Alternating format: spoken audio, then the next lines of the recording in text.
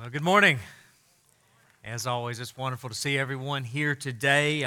Before we jump in today, certainly we have all taken notice of all that's happening in our world today, and yet just another and new example of the evil that's in the world in which we live. Wasn't long ago we met and took time out of our service to pray as for the people of Ukraine as they were attacked and made their way into war. And now today we see that unprovoked attack in Israel as well. And that's just reminiscent throughout all of our world. We understand what's happening in the Middle East. Dates back, my goodness, to the sin, even of Abraham, of Isaac and Ishmael and their descendants, and that war continues to rage on today, but now literally to the people on the ground there in Israel. Civil war in Afghanistan and throughout nearly every region of the continent of Africa. We see that throughout our world. And we're reminded what Jesus said in Matthew chapter 24. There will be wars and there will be rumors of wars until that time that He comes as the Prince of Peace to restore all things to Him.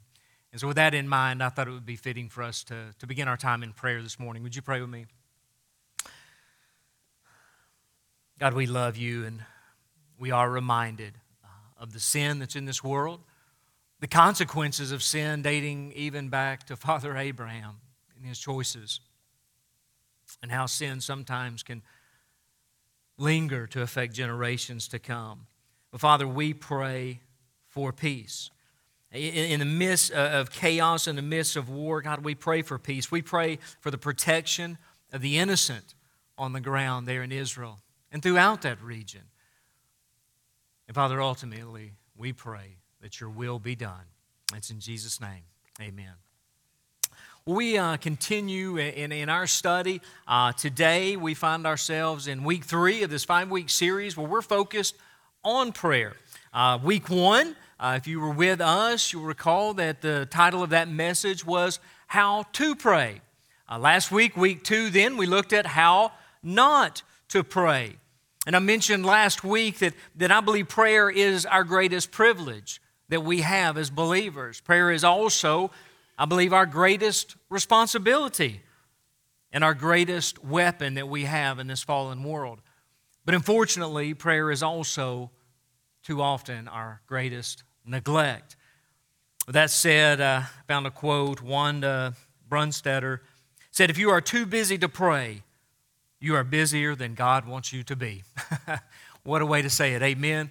God desires His people, that we should be, just like as Jesus cleansed the temple, this should be a place of prayer. We should be a people of prayer. And so with that said, today then I want us to look at the power of prayer, that power that we have access to through our relationship with God, through our Savior Jesus Christ, and that opportunity to pray to a holy God. To do so, we're going to be back in the book of Acts today. If you were with us a couple years ago, we spent most of the year there.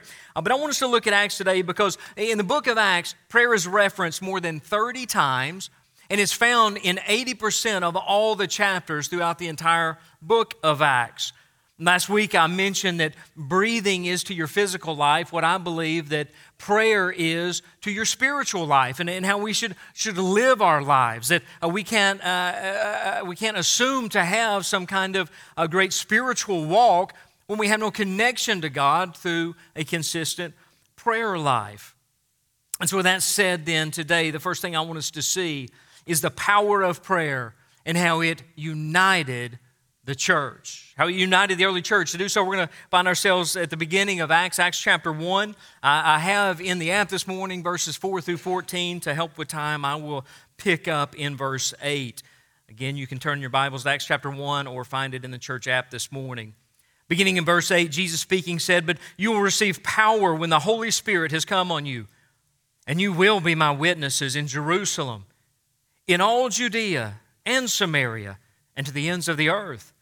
After he had said this, he was taken up as they were watching, and a cloud took him out of their sight. While he was going, they were gazing into heaven, and suddenly 2 men in white clothes stood by them. They said, "Men of Galilee, why do you stand looking up into heaven? This same Jesus who has been taken from you into heaven will come in the same way that you have seen him going into heaven." Then they returned to Jerusalem from the Mount of Olives, which is near Jerusalem, a Sabbath day journey away.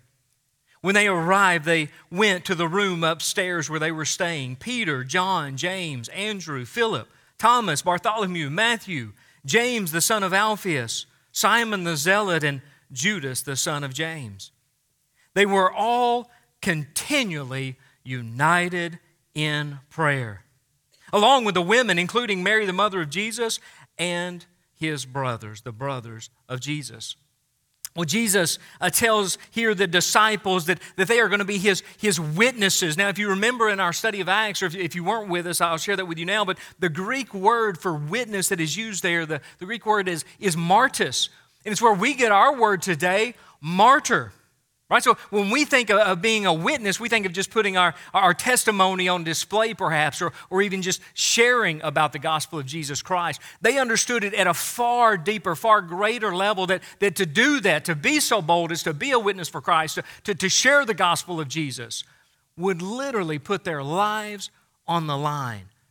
And they would ultimately become martyrs. But so he tells them, you are going to be my witnesses at this level.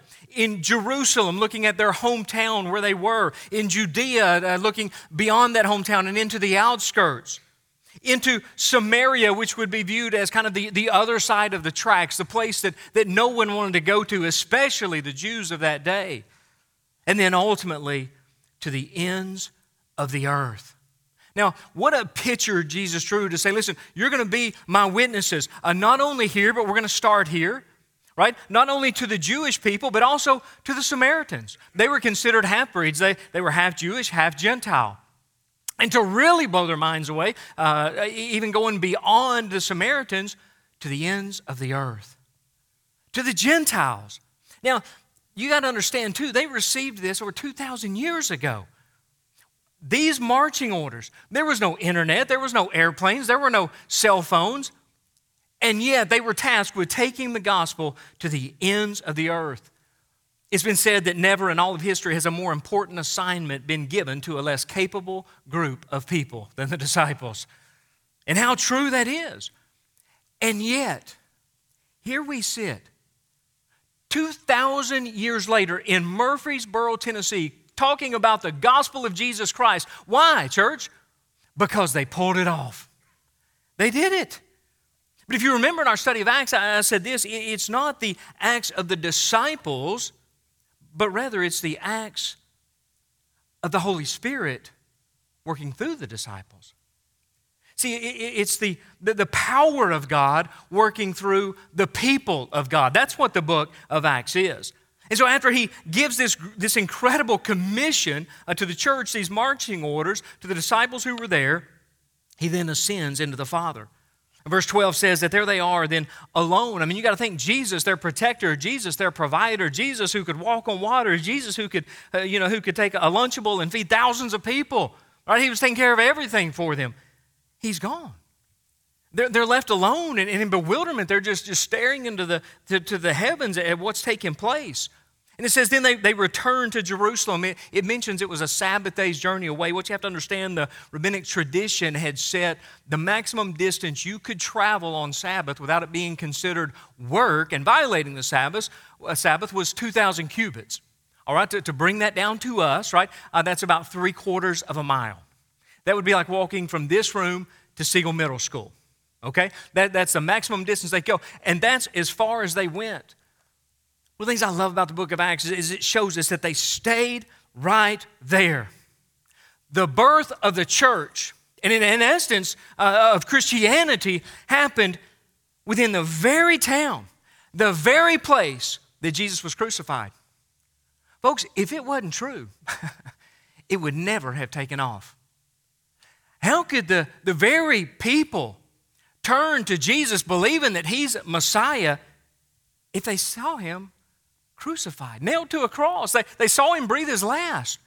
Except those same people saw the resurrected Jesus. That's the strength of Christianity. That it didn't happen thousands and thousands of miles away. It wasn't birthed thousands and thousands of years later like every other religion known to man. But in that very moment, at that very town, only 2,000 cubits, 3/4 of a mile away. And it says that then they went to this room upstairs. Now, that's not to be confused with the upper room, right, where they took that Last Supper, right? This is a different place. And it says in this room upstairs, then there were 11 disciples. It mentions every one of them by name. Remember, Judas Iscariot had gone apostate. He had taken his own life for betraying Jesus, for allowing Satan to enter into his life. And so here they are, and I love that it names them all out, because we're reminded there was another Judas there. Now, can you imagine being the other Judas? Judas, the son of James, that's spelled out here. I mean, every time he traveled somewhere and would share the gospel or talk to people or present himself, he would say, just like I would say, hey, I'm David Bramble, right, from Northside Church, or if I'm speaking somewhere else. He would have to go and say, hey, I'm Judas, one of Jesus' disciples. And the people would say, oh, I've heard about you, right? Judas, yeah, I've heard about that one. No. No, not that Judas. I'm Judas, the son of James, right? He would have to clarify that. And I don't know about you, I'd have changed my name, right? I'd have been Joe or something, right? I wouldn't have kept it. But he did, and it spells it out there. And there then in that room as these 11 disciples now gather with others, there's no singing. Sorry, Terry. There's no preaching. And hey, there's no planning. Now, can you imagine this monstrous task that was given to these uneducated people, and yet they're going to carry it out, and they're not even planning? Now, I'd be like, okay, let's figure this out. We got, what's our game plan? What's our contingency plan? What if this goes wrong? Or what if you get killed first? Or here's who takes the torch? None of that. No singing, no preaching, no planning. Just praying. They met and they prayed because they understood the power of prayer. And it says that everyone was gathered there praying. I love that. And it spells out specifically, including the women who were there. Ladies, regardless of what this world wants to tell you, there has been nothing in all of human history more liberating for women, more empowering for women than the advent of Christianity. It was only in the church of Jesus Christ. You wouldn't have that in the Jewish church. It was only in the church of Jesus Christ. They gathered then to pray. Armin Geswein once said that when Jesus went back to heaven, when he ascended, the only thing he left behind was a prayer meeting. That's exactly right. As he left, they immediately went to that place, traveled just a short distance to gather and to pray. And verse 14 tells us in the early church they were continually united in prayer. It's the power of prayer 2,000 years ago, and it's still the power of prayer today that will unite us as a church. See, when we're praying together, we're united together in a common mission, a common goal, and a great commission. And in fact, as I was thinking through that, I can't tell you how many people that I've met or counseled with over the years that have broken relationships, maybe within their homes or their close-knit family or other people, maybe even within the church. I want to tell you something. You want to reconcile a relationship? You pray with that person. I'm telling you, you can't be divided. You can't hate someone you're praying for. If there's division with you and anyone else, and certainly if they are a believer also, you pray together. And when you pray together, you'll be united. It was true in the early church. It's true for us today. See, I think too often we view prayer as just this Christian discipline. And because it's a discipline, it's something that we often fail at. And so we just chalk it up. Well, it's just not my spiritual gift. Well, I'm just not a prayer. But it ought to be like the early church. An act of desperation. An act of necessity. Like breathing to the body. Your body's got to have that oxygen. As a believer, listen, I've got to be in prayer. I've got to be in fellowship with the Father. And together, corporately as a church, we've got to be at that united place, praying together. Well, they go on from that place in chapter 3. Then Peter and John, they were going to the temple to pray one day, and as they got there, they ran into a man who had been lame all of his life. He'd been born lame, and he calls out to them, and Peter actually ends up healing him. And I love it because the Bible tells us that when this joker got healed, he didn't just get up and shake their head and say thank you. He started jumping. Man, he was like leaping and praising God, right? He was letting the world know. And so because he's carrying on because of what has taken place through the power of the prayer of Peter and John, then a large crowd begins to gather, and everybody's amazed because they knew the man had been born lame, that he couldn't walk. And so this large crowd gathers. And as it does, then Peter does what Peter does. He and James begin preaching the gospel, telling them about the power of Jesus Christ. Well, chapter 4 then says that the religious leaders get word about what's taking place. And so they do what they always did, and they go to stop them. They tell them that they actually have them arrested and tell them, hey, the only way you're going to get out is if you commit to and promise to stop speaking the name of Jesus. Well, they don't listen, they don't do it, but they get released anyway. And that takes us to the second thing I want us to see this morning. The power of prayer. Not only does it unite the church, but it also emboldened the church. Let's look at chapter 4, beginning in verse 23. Acts chapter 4, again, it's in your notes this morning. After they were released, following that release from healing the man, after they were released, they went to their own people and reported everything the chief priests and the elders had said to them. When they heard this, they raised their voices together to God. They were praying together. They raised their voices to God and said, Master, and here's their prayer laid out. You are the one who made the heaven and the earth and the sea and everything in them. You said through the Holy Spirit by the mouth of our father David, your servant, I'll pick up in verse 26, the kings of the earth take their stand and the rulers assemble together against the Lord and against his Messiah. For in fact, and they continue the prayer, in this city, both Herod and Pontius Pilate, with the Gentiles and the people of Israel, assembled together against your holy servant Jesus, whom you anointed, to do whatever your hand and your will had predestined to take place. And now, Lord, consider their threats. And here's the ultimatum of their prayer, and grant that your servants may speak your word with all boldness while you stretch out your hand for healing. And signs and wonders are performed through the name of your holy servant, Jesus. When they had prayed, the place where they were assembled had shaken, and they were all filled with the Holy Spirit and began to speak the word of God boldly. Peter and John, they get released from prison. Why were they arrested? Simply from preaching the gospel.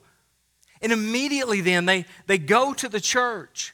And they go to the church again, not to sing, not to preach, not to plan out their next move, but to pray. And what is their prayer? It's not to ask God for protection, not for vengeance, not even for blessings. But they ask God, what, church? For boldness. That they would be emboldened in their service to speak and to preach and to teach and to lead even more. It says after then they had prayed, the place was shaken. And they were emboldened by the Holy Spirit and the power of God. I love that throughout all of Acts. That's what you see played out over and over again. Praying and preaching and praying, all the while being persecuted. All the while they were being martyred for the faith. And yet they prayed to have even greater boldness in their mission. See, I believe you will be emboldened. We will be emboldened as a church when our faith meets our faithfulness. Augustine said this, pray as though everything depends on God. Work as though it all depends on you. All right? When we believe that, hey, God, we're willing to do whatever you've called us to do, but we pray because we know the only power we have comes from you. And so, God, we ask you to embolden us. Embolden me to be the man of God that you've called and created me to be. Embolden Northside to be the church that you've called and created us to be. We pray for that power to be emboldened. Well, not only do we see the power of prayer united the church, it empowered the church, but it also amazed the church. Let's look at Acts chapter 12, beginning in verse 1. About that time, the King Herod violently attacked some who belonged to the church. He executed James, the brother of John's brother, with the sword. And when he saw that it pleased the Jews, he proceeded to arrest Peter too, during the festival of unleavened bread. After the arrest, he put him, talking about Peter, in prison and assigned 4 squads of 4 soldiers each to guard him, intending to bring him out to the people after the Passover. So Peter was kept in prison, but the church was praying fervently to God for him, for Peter. Now, what you need to understand, it's been nearly 12 years since Jesus was crucified at this time. Now, James, anywhere from 12 to 14 years, most scholars believe. Now, here this James, not James the brother of Jesus, but James the brother of John, it says, he has already been put to death by Herod. It says he was put to death by the sword. Now, that was one of 2 things. Either they ran the sword through him, or most likely he was beheaded. Friends, that is a horrific way to die. The swords they had typically didn't even work or do the job on the first try, and so it would be time and time again. Can you imagine that death? In fact, this James was the first of the 12 disciples that would be put to death. The first to be martyred that's mentioned in the entire New Testament. Now, Judas Iscariot, remember, he had turned away. He was the first to die, but he took his own life. And so here we have it in the early days of the church. Stephen had already been stoned to death. James has now likely been beheaded. Peter kept getting arrested time and time again. See, persecution was part of being a Christian in that day. I mean, that was the label they carried. When you went out and you said, hey, I'm a believer in Jesus Christ, I'm a Christian, persecution was there. Right? That whole idea of martyrs, to be that witness, would likely mean you would be martyred. Friends, I want to tell you, in the early church, that prosperity gospel, health, wealth, and prosperity, everything's going to be good, that didn't exist for the early church. And so here then, this public killing in a horrific way, it says it actually pleased the people. They liked what they were seeing. In fact, it made Herod more popular with the people. So following that, then he snatches up Peter and says, hey, this is going to be great. I'll hang on to him. And he locks him up, and it says there were 4 squads of 4 soldiers each. Now, I'm not perfect, but 4 times 4 is 16. 16 soldiers guarding 1 fisherman. And they would be likely 4 soldiers in 6-hour shifts, right? So there would be 4 6-hour shifts throughout the entire day. 2 would be with Peter, and 2 would be guarding the gate. 16 soldiers for this 1 fisherman. Why would they go to all these efforts for Peter? Because it wasn't the first time he was arrested. He had been arrested many times. In fact, not too long prior to this chapter, we learned where he was arrested for preaching the gospel. An angel goes in, and you remember that story, and actually plucks him out of prison. Peter goes off and finishes the sermon. Right? He went right back to that place. So he's not taking any chances here. Herod's doing all he can to keep him. He was in his maximum security, I guess you'd say. Can you imagine if we were that kind of threat to the enemy today? If they thought, hey, man, if Satan said, I got to do all I can to keep this one from sharing the gospel. I got to do all I can to try to stifle, to mute what's happening through the church there at Northside in Murfreesboro. Oh, that we would be a threat like that. Verse 5 says then that though the church was fervently praying the entire time. And I love that because often I'll say this when we come to those passages, something horrific will be happening and it'll say, but God, right? But God interceded. Boy, this would have happened, but God. And here we have not but God, but the church. Here it's the church that's exercising the power of God through prayer. Now, Herod's doing all he can to secure Peter's fate. And the church was praying. The church was doing all it could. They understood the power of prayer for an almighty God. You know, I was reading this passage again, and today, if a member of this church were to be arrested for preaching the gospel, and hey, don't ever think that it couldn't happen one day in America too. But if it did happen, what would go through our minds? What would we do? Hey, we'd turn to the power of politicians, wouldn't we? We'd be knocking on their doors. You got to do something about this. Right? We're not going to vote for you anymore. We turn to politics. We may turn to the military. Hey, you got to go over there and do something. We got to go to war over this. We turn to all different types of power. They didn't do any of that. Instead, they turned to the ultimate power.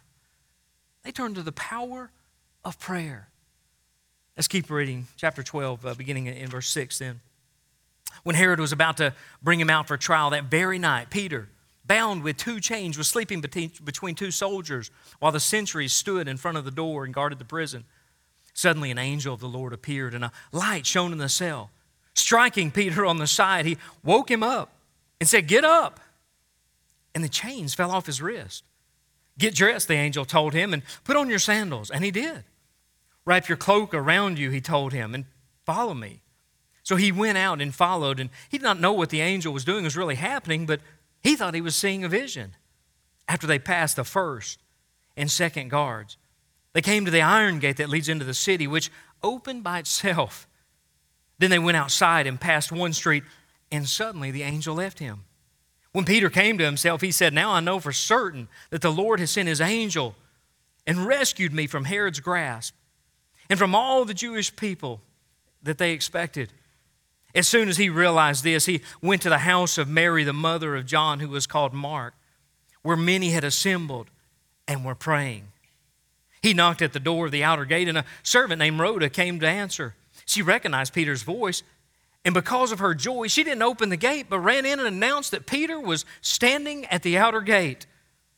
"You're out of your mind," they told her. But she kept insisting that it was true. And they said, "It's his angel."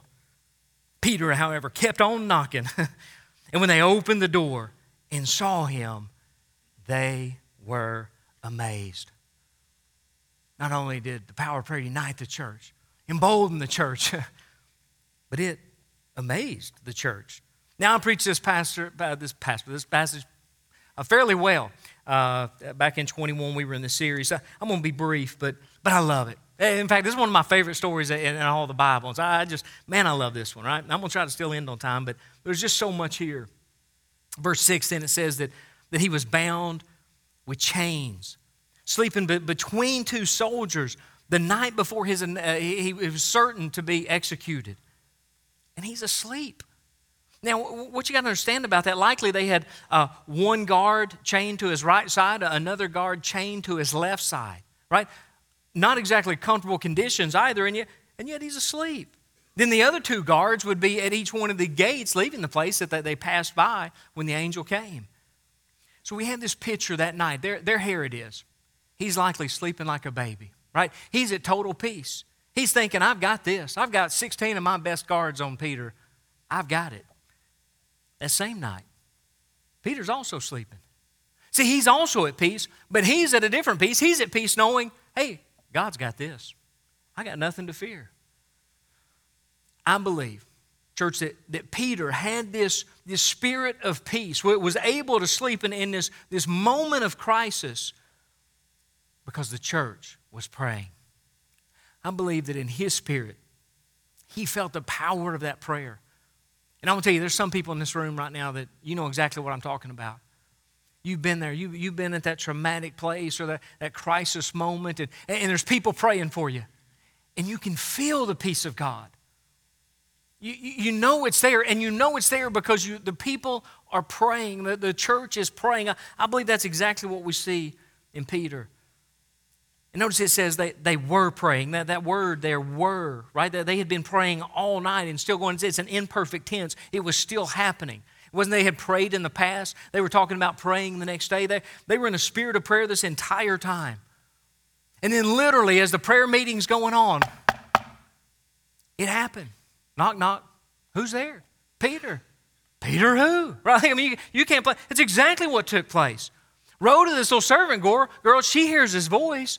Says she believes immediately. Runs back. She's so excited she didn't even open the door. Now here Peter is, right? He just escaped from the pokey, right? You know, he's worried about things. He's out there beating on the door. She left him outside. She runs back to tell him, hey, Peter's at the door. And look at this church. You've lost your mind. As they're praying for his release. Now there they are, just picture the whole church just on their knees crying, God, you got to get him out. God, you got to get him out. Hey, Peter's out. Come on. You've lost your ever-loving mind. That's exactly what they were praying for. And here's what they were saying. Don't interrupt our prayer, little girl. Come on, we're in here praying. Don't mess with us. They likely said this, did you see him? Well, no, I got so excited I left him. Oh, then it's his ghost. You heard his ghost. That's what it is. And then what happened? Peter came in. He kept on knocking. He comes in. And when they see him, they were amazed. They were amazed at what God had done. Even this fervent church who believed in the power of prayer, yet when they saw Peter, they still stood in amazement of what God had done. I remember reading a story of a town in Texas in the 1930s. It was referred to as the Dust Bowl. Man, it was dry. It was bad. It was a drought. All the livestock was dying. The crops were shriveled up. The wells were going dry. The pastor of that community then begins to get word out. We're going to have a prayer meeting. God can fix this, right? He had all the faith in the world. So word travels out over several days to get through all the town and townships around there. The day comes.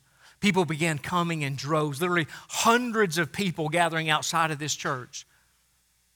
One person brought an umbrella. And it wasn't the preacher. See, I believe we've got to pray.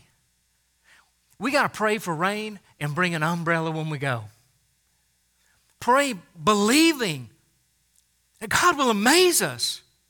We believe in the power of prayer, that God is able to do what we can't even fathom, even though we ask for it. Pray, believing, and expecting. Let me get back and wrap up. We look back at verse 5 there. It says the church was praying fervently for Peter. Now, what you have to understand is the church would have been praying for James too. Certainly this was just a carryover prayer meeting that had begun when James got arrested. And yet those same people who had prayed for James got word that he was beheaded. Now you ask, well, why did God allow them to kill James and not Peter? I have no idea. Couldn't begin to tell you. But he did. And all we're called as a church is to pray and believe. And then by faith, trust God with the answers. Trust God with that. God, I'm praying for this miracle. But whether you deliver it or not, if you do, I'm going to stand in amazement. And if you don't, I'm going to trust by faith. And remember in prayer, we said this early on, Jesus reminded us of God's perspective. Our Father, what church? In heaven. God has a heavenly perspective when we're praying for things on this earth. We always consider, well, it's got to be better for someone to live longer on earth. Why? Because we want them here. We miss our loved ones. But does God? I mean, certainly God has a different perspective of that. How much better to come home to heaven? No more pain, no more suffering, no more war. In fact, I believe in this instance here, I think James, I just kind of got this picture in my mind. James was looking down from heaven. And he was saying, Peter, man, I'm so sorry they prayed so hard for you. I know you'd rather be up here with me. Peter got saved just to die again. Matter of fact, he was going to die an awful way, being crucified upside down on a cross. History tells us. So as a church, we pray for every person and we pray for every need. And we believe that God is able to do anything.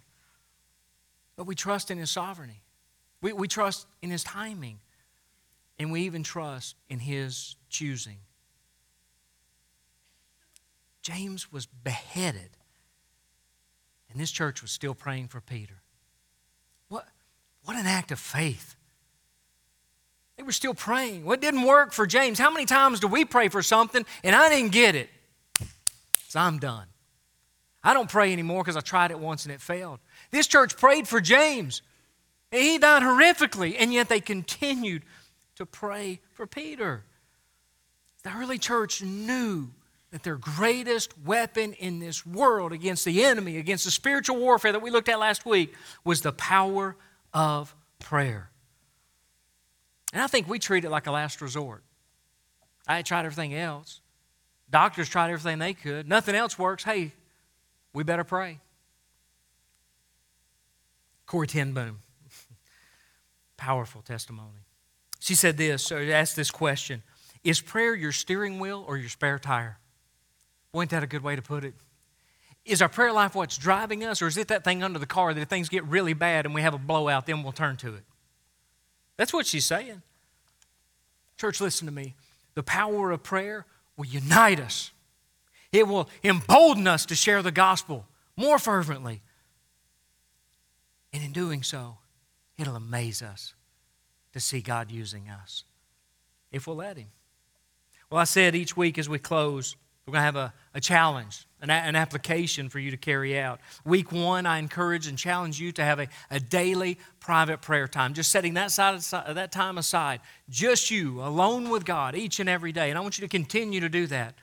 Last week, then, I challenged you to have at least once throughout the week a special prayer walk, whether that be your neighborhood, whether that be your workplace, your school, whatever that is, but to walk and to pray. Don't be that religious weirdo out there chanting and throwing anointing oil everywhere, but just go and pray. And maybe God would open the door. I mean, I heard from so many of you that emailed and texted me about how your prayer walks went and how you're going to continue to do that. And I want you to.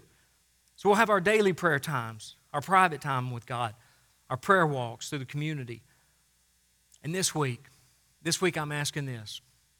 Husbands, pray with your wife and lead that time. I know. Why? Well, she prays better than I do. That's okay. That's not where the power comes from. It's not your vernacular. It's not even how long you pray. I'm telling you, there's nothing greater you can do for your marriage than pray together. I tell my young couples when we're doing counseling, premarital counseling, I said, there ain't nothing more sexy to her in this world than you on your knees praying with her. There's nothing greater we can do.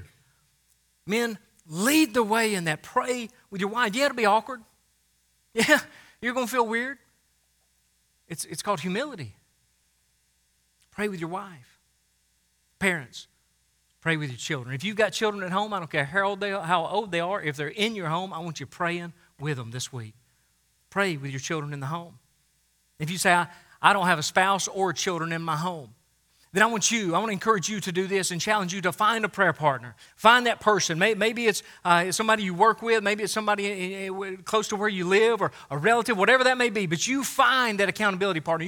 You find that prayer partner and you commit to pray with them this week. Church, will you make that commitment? Because I'm telling you, I believe in the power of prayer. And I'm praying for huge things for this church. But it's going to come when we all unite in prayer. And we all get bold for the gospel together. In this community, they'll stand in amazement to see what God's doing through this church by His will. Let's pray. Father, we love you. And we thank you for loving us. And we know that you hear our prayers. So God, I pray that we would be united. I pray that we would be emboldened in the gospel. God, that you would do things that even in our greatest faith, we would stand in amazement of your power. It's in Jesus' name we pray. Amen.